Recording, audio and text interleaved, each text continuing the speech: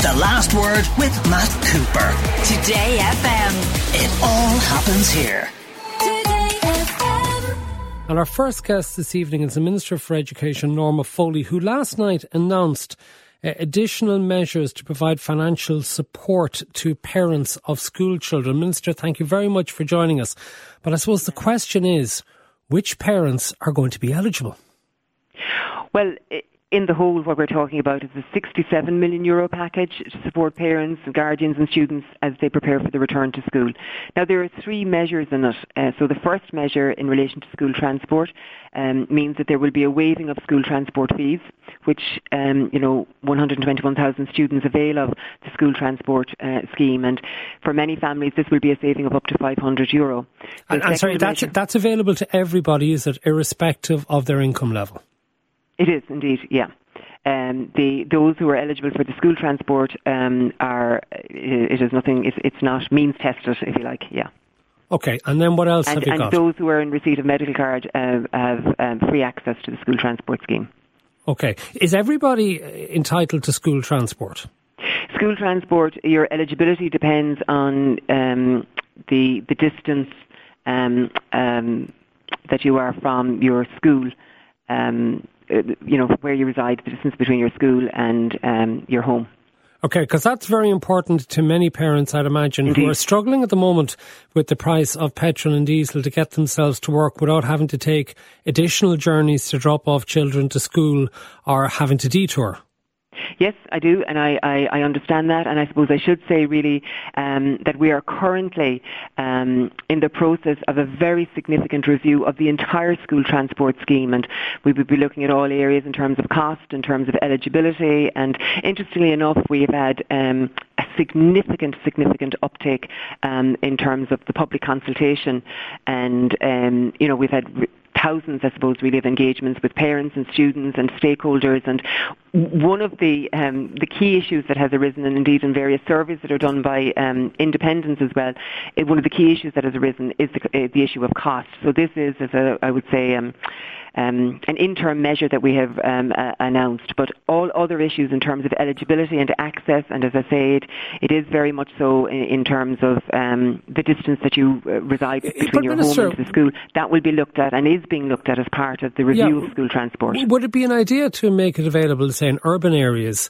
to get cars off the road, to make it easier, instead of having parents dropping children to school in urban areas, is to make free access to buses maybe available to them, and that would reduce congestion and it would also reduce costs for people using their cars?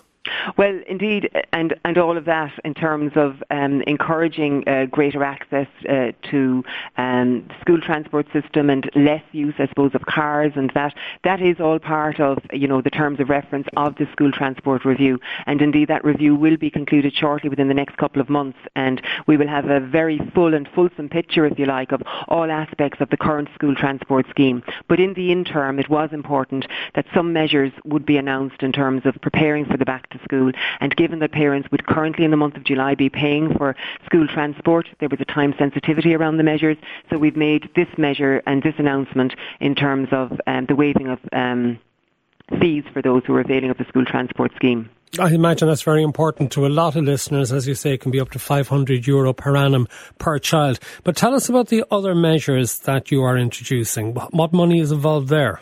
We're looking at, for example, the back-to-school allowance, that will be increased by €100. So it means that children aged between 4 and 11 will be in receipt of €260. Those that are aged 12 plus, €385. Or, for example, a family that might have two students at post-primary, they will now be in receipt of €770. And that is a significant saving for families in terms of preparing for back to school. It is means tested though, isn't it? So yes, who's indeed, eligible? It is. Yes, it is. But again, I will say to you, the measures that were introduced last night are, I suppose, really part of a process. They're not the end result. We are still continuously working towards and finding a pathway towards the budget, which will be announced on the 27th of September.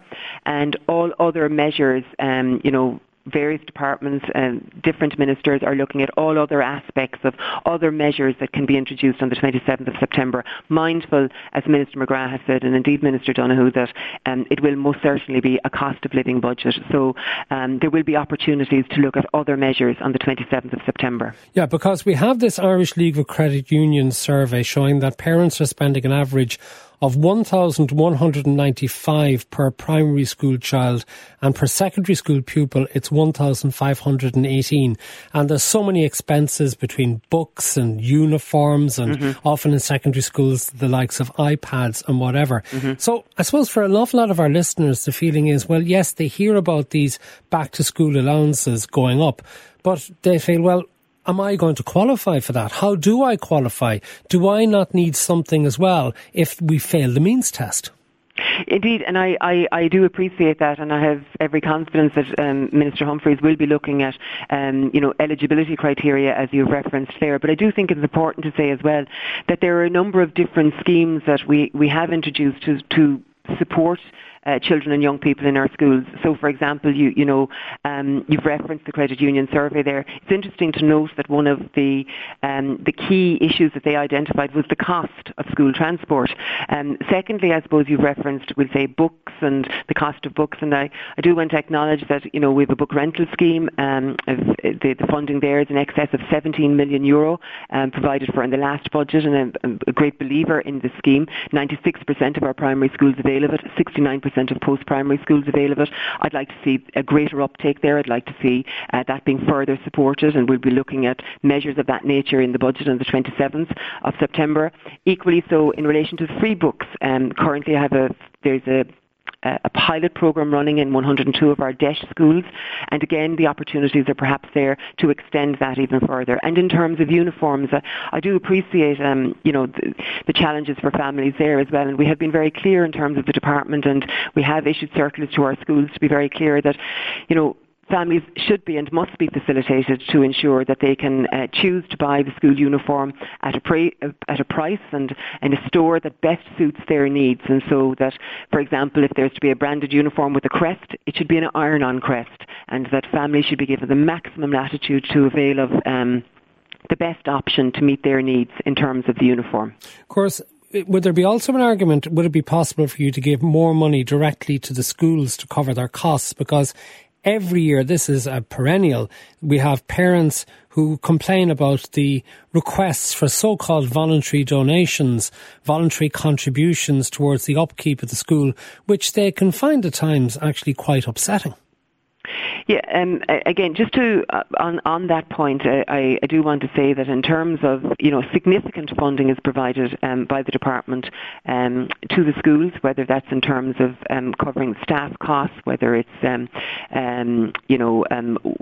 building works that are required within the school or whatever. And in addition to that, there is a capitation fee that is paid, which is a significant fund, again, going into schools. So, for example, we'll say a post-primary school with 500 pupils receives a capitation and ancillary funding of in excess of €316,000. Significant funding. And in primary school, capitation for 150 pupils is in and around 53,000, and actually in excess of that figure. So, and again, just to say that in the previous couple of budgets that I've presided over, we've seen an increase of 7.5% in terms of that capitation fee. So there is significant funding going into the schools from the departments, in addition to the funding that's provided for staffing and other needs. So would that suggest, Minister, that schools shouldn't be asking parents for voluntary contributions, that you believe that the schools are getting enough money to cover their bills as things stand? Well, I do think it is very fair to say, and this is an absolute truth, that whether a family provides a voluntary contribution or not has absolutely no bearing on a child's availability of a place for a child in a school. There is no mandatory fee. The child accessing a school place can never, ever be determined by the provision of any kind of voluntary contribution. And that's absolutely clear. That's crystal clear. There is no bearing on a child's access to a school place in terms of making a voluntary contribution or not. One final thing I want to ask you about, Minister. Recently you had added 310 more schools to the DESH programme. Is it clear now, are these schools going to be part of the school's meal programme from September when the children go back to school? Yes, indeed. The single largest expansion of debt was announced by me in March at a cost of €32 million, and it means that in excess of 300 schools have now been added, additional schools have been added to the programme, and as a consequence of yesterday's announcement, it means all of those schools will be in a position to avail of the school meals programme. It now means also that 1 in 4 of our students are attending debt-supported schools. Thank you very much, Minister for Education Norma Foley, for joining us. The Last Word with Matt Cooper. Today FM. It all happens here.